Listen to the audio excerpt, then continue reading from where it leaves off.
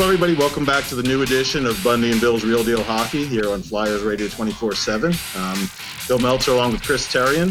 It's been an interesting first plus week of the season for the Flyers. You know, they're coming off of a 1-0 loss to Vegas.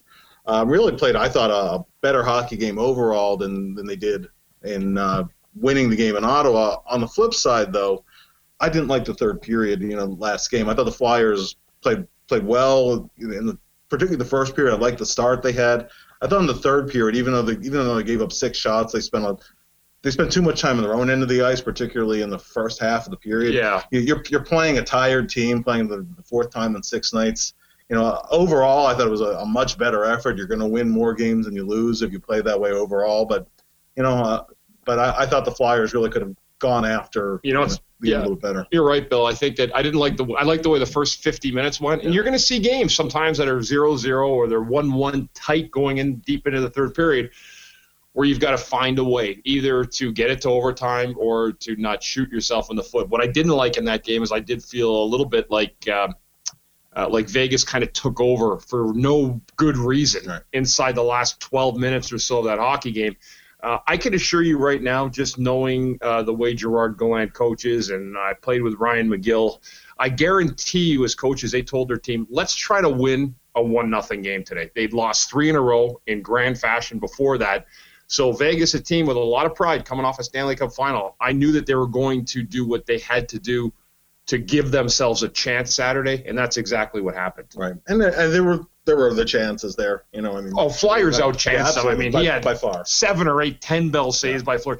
Easily his best game of the year, and I'm not sure if he'll be able to play another game as good as that one. Flyers were clearly bested by the future Hall of Famer, no question, on Saturday. No, absolutely. And, I think that if you play that way more often than not, you're gonna win. Yes. I like that a lot better than the game against Ottawa. Against Ottawa, I thought, they kind of played to their opponent a little bit, and they were, they'd come off such a bad game, the previous game against San Jose, that without a practice in between, I thought it might be a little ugly and run and gun, and that's exactly what it was. The goals were there, but you're not gonna score 7 goals every game. I thought Saturday's game was at least a step in the right direction. It was. I thought they got back to playing the right way. Even against Ottawa, I agree with you, too, that it was a sloppy win against a team that is young, up and coming, and really not adept to playing solid, tight defense probably late in third periods with the young roster they have. But a lot of people ask me this week, how the hell could a team lose 8-2 in the home opener? And my answer is simple. It happens. Unfortunately, there's been a lot of crooked numbers thrown at other teams over the years. It's an inopportune time for it to happen. But that being said, the next night, and I think we talked during the week, was all about the 2 points for me against Ottawa, not so much about the process of getting the 2 points. It was just about walking out of Ottawa, who probably, will be the worst team in the league this year. I believe they will be when it's all said and done. And the Flyers, albeit you have to beat teams like that, they went about their business and got the 2 points. And I thought structurally they played a very, very good game Saturday, just were not rewarded for it. No, definitely. And, I thought that in even the San Jose game, games like that happen sometimes when you have some opportunities early. I thought offensively that San Jose had a lot of push, and they took advantage of pretty much every Flyers mistake and ended up in the back of the net. But on the flip side of that, I thought the Flyers had all kinds of scoring chances in that game. In the first period, in the opening minute of the game, Nolan Patrick has a great opportunity, collects a turnover, and almost scores there, right? Then right before they give up the first goal, Konechny is wide open by the net. All he has to do is put it upstairs, and even had time to stop the puck and put it upstairs. It's one of those cases of one extra pass, put it back the other way. The scoring chance was lost, and then Ghost makes a nice keep out of the blue line that goes to Provorov, gets blocked to go to the other. I wonder if I was thinking to myself, Ghost put on such a show in the sequence leading up to the Provorov turnover. I was thinking to myself, maybe Provorov's trying to get shifty too on it. It was that was unfortunate because you could really tell that Ghost was so on his game on that shift, and 3 great keeps. Again, that just falls back to the hockey gods, I believe. It had you fall back 1 or 2 goals that early in the game. San Jose again is a team that had their worst game easily in probably the last calendar year, the day before against the Islanders, and you come out against the Flyers team in their home opener. They had nothing to worry about except putting their skates on and going out and trying to play a good hockey game, and they were rewarded for it. Flyers home openers can be tricky because you try to prepare for them and you try to put the distractions aside of getting your family tickets. Your mom and dad comes into town, your brothers and sisters want to see the first game, and you get caught up in the hoopla of the entire day, and it snuck up and bit the Flyers. And that also said coming off a Western Conference road trip to start the year. Sure. And we're not going to go through every goal here. Right. But the goal that really bothered me in that game was the second one, because that was 11 seconds after the first one. Oh, yeah. Get beat off of a center ice face-off. Giroux gets beaten at the blue line. Net drive. Yeah, net drive. Haig gets beaten a little toe drag move. It's a bad rebound on the play. McDonald's left with two guys to cover and really covered neither one of them. And, then it's in the net. So, to give up two back-to-back like that, that's all of a sudden where the game's going off the rails, and it just never got back on the rails after that. Well, the Flyers now sitting at 2-3 on the year. It's kind of an incomplete grade right now, and a busy week about to take place for the Flyers. Tomorrow night against a Florida team, just to get a quick preview of the week, a Florida team that is has not won a game yet. They have not defeated anybody and lost to another team we thought was going to be a cellar dweller in Vancouver, who came in and swept the state of Florida, which I don't know how that happened, but nonetheless it did. So you have Florida coming in here, another team that will be prepared. They were the team I think everybody thought would take the next step this year. They're off to a very disappointing start. Before the Flyers on move to Columbus, and some division schedule games, and then Jersey, a home game for the Flyers Saturday at 1 p.m. So it'll be a busy week, Bill, with those conference games really coming at the Flyers fast and furious. Yeah, and Flyers need to get a home win, ugly, pretty, any which way here.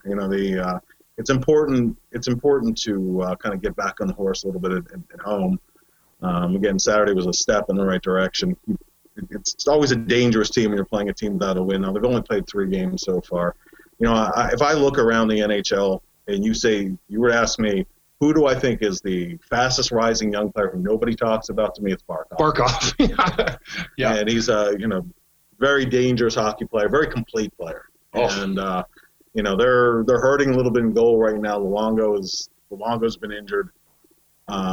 Florida's a hard team to play. So, they're big, they're gritty. Yeah. They just have not. But again, I think, I look at Bob Bugner, a guy who played in the NHL. He's a guy was a heart and soul type of player, and he got those guys playing some very, very good hockey through a very difficult gauntlet at the end of last year, and they almost made it. I think they ended up losing a game that they never should have lost, and of course that's the way it works. They were winning all those games, they lost maybe like a Montreal or Detroit late in the year, which kind of sunk them. But they're a team that, to me, you're right, they have one of the better young defensemen in the league, and Aaron Ekblad, and then Barkov, to me, is a world-class talent, and I don't think there's any doubt about it. He's the kind of guy who could be someday, from the way I see him, a perennial either Selke Trophy winner or even a Hart Trophy winner. So that's going to be interesting to see that guy in action. Definitely, and I think how the Flyers manage this week, that's going to tell a lot, and that's the difference between getting off to a decent start and digging yourself out of a hole a little bit. So I really think these next 3 games are it's an early key. I mean, you've seen even last year where there was a 10-game winless streak, but they got back on the horse and got in the playoffs. But you don't want to spend the whole year climbing out of a hole. So I think that especially early, and just looking at the standings, just staying on the Eastern Conference quickly. I mean, looking at teams that we thought would be good and that have had good starts. Toronto has had an absolutely unbelievable start. Matthews and Tavares look as advertised. Boston has had a good start. New Jersey, 3-0-0 to start the season. They've had a good start. And then you got other teams that are kind of just trailing in the wind a little bit. Washington incomplete at 500. Pittsburgh 2-1-1. I don't want to go through enough of the entire league, but some teams that have surprised me, Bill, and it'll be, again, we'll keep checking on them week after week. Carolina is a surprise to me. Right. 4-1-1. And again, you got a guy like Rod Brindamore, played the game, knows the players. He's going to, I think, send the right message. Buffalo may just have a good start. I don't know how they're going to stay in that top 8. And again, the 2 teams down at the bottom, the Rangers and Detroit, they'll probably be there the entire year, in my estimation, Yeah, and I think that in Detroit is fortunate enough, I guess, to play in one of the weaker divisions. It's really strong at the top, and then the bottom drops out there. So I think you're looking, probably at Ottawa and Montreal towards the bottom there with Detroit. None of them strike you as playoff teams. And Buffalo too. Although I think Buffalo's on the way up. They are, but I don't think this is their year to jump up in a playoff spot. But they're, they've kind of, to me, Buffalo's kind of hit what their bottom is going to be, and now they'll be, you'll see them getting better year after year. Carolina is a team I think everybody had been kind of waiting for them to take a step, and they just played. They were a team with no identity. And every time we played down to the Flyers ago, I just felt like there was no team identity for them. Yeah. That may change now with Rod Brind'Amour there, a captain who won a cup in Carolina, a great teammate, and guys will play hard for him. Sure, and I like the blue line they have. They have a good back end there. Goaltending is a question mark. There's a lot of issues there to work through, but they are off to a good start. Won the first 3 games before their first setback of the year, and then sometimes you have to see after they come down to earth a little bit how they go from there. Be an interesting ride, certainly out west again too. I mean, the West is really loaded. When you take a look at it, Arizona having the same start they had last year, 1-3. At least they have a win before their 12th game last year. And St. Louis looks like they're trying to find their way a little bit as well. They made a lot of off-season moves, right, Bill? It just kind of it can take a while to build that chemistry. Oh, definitely, and that's a team that I wasn't sure was going to get off to a good start, and and kind of come together as the season went along. Of course, you remember last year they got off to an unbelievable start, and had a couple guys go down after Schwartz went down, and they had some other injuries, and the bottom dropped out on them. They've added some frontline talent. They're a team that I think should be there all year, and Dallas is off to a real nice start this year too. They are. The first couple games are really good, and they had a setback against Toronto, and then last game against Anaheim they were trailing early, and then they kind of jumped up from there. Big second period, went on to win. Another team that looks like they're back for some retribution. Perhaps we'll see if they're able to carry it on as the Chicago Blackhawks. 3-time Stanley Cup champion with that core still intact. Yeah. A missed playoff. They got exposed 2 years ago in the Nashville series. Remember they lost that four straight in the first round, and they never recovered last year. I would assume that there's plenty of pride in that locker room that will elevate their gameplay. Guys like Taves, Kane, they're both off to great starts. Yeah. That's going to be really, really important for Chicago through the course of this year. And I guess another surprise, a big surprise for me with 6 games played is Anaheim without Corey Perry. That is a big, strong, physical team, the way they're built. And that sometimes you can get a long way and you can do a good job through injury situations when you're built like that. They're riddled with injuries. Getzlaf has missed the last couple of games too. They've Kessler just dressed for the first time this season the other day, and they were winning. They had a little bit of a disappointing game in Dallas because they got off to a quick start. It was 2-0, 3-0 early on, and then boom, boom, boom, second period, and then kind of fell apart on them. And then you see how they bounce back from that. Teams can win for a time, without a lot of key players, but then sometimes reality sets in. I think I don't think Getzlaf's going to be out too long. But that's Anaheim's always been kind of a dangerous team to me, and and certainly they're a team that's never fun to play against. They give the Flyers fun. No doubt, and I think when you look at just quickly again at the West, the other one team that I think everybody's going to be watching closely is Edmonton. They got a win the other day against the lowly New York Rangers. It's funny when you listen to some of the Canadian stations.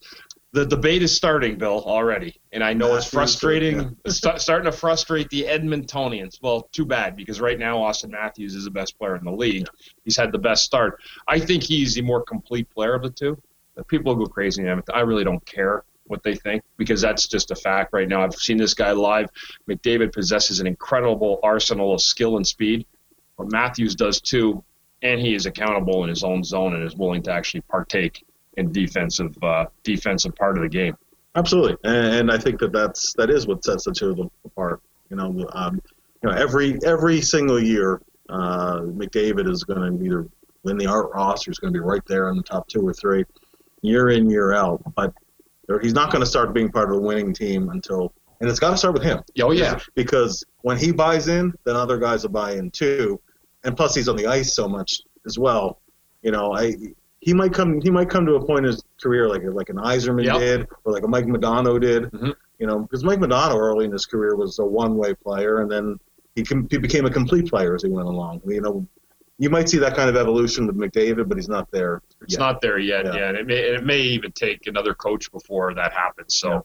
A great start to his career, and it's not that it's gone bad. It's just that he doesn't look and appear to be built in the mold of Yzerman, the player that he became later in his career. Right. And I'm not saying that it won't happen. It very easily could happen. It just has not happened yet.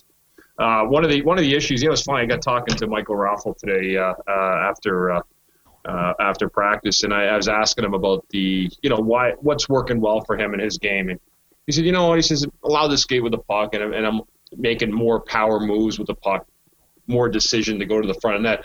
And I actually flat out asked him, I said, is it easier for you now as a forward to get to the front of net? He goes, absolutely. I said, do you think there's less physicality in the NHL today than there was even when you came in? What's he been in the league? Maybe 5 years now? Just taking a guess on it. 5-6 years maybe? He says, absolutely. Every single year the physicality has gone down in the NHL. There's almost no hitting some nights, he said. And I basically, he was saying that's an advantage to a forward. If you can get in there, get on the forecheck, position yourself in front of the net, there's going to be a lot of goals available. So, I don't know what to think about that. To me, I'm still a believer that you should be able to have to pay a price to get to the front of the net, or pay a price for going in the corner to dig a puck out. But there's no question there's not as much physicality. And now when you see something with a little bit extra hit, or something that perhaps it goes above what appears to be the new normal, everybody gets a big hissy fit over it. Absolutely. I mean, last Flyers game, there was the hit McNabb had on Lindblom. And I give Lindblom some credit today, because we were just downstairs talking with him. He said, look, I put myself in a little bit of a vulnerable position there along the wall, so I'm a little bit responsible for it too. You don't always hear guys say that.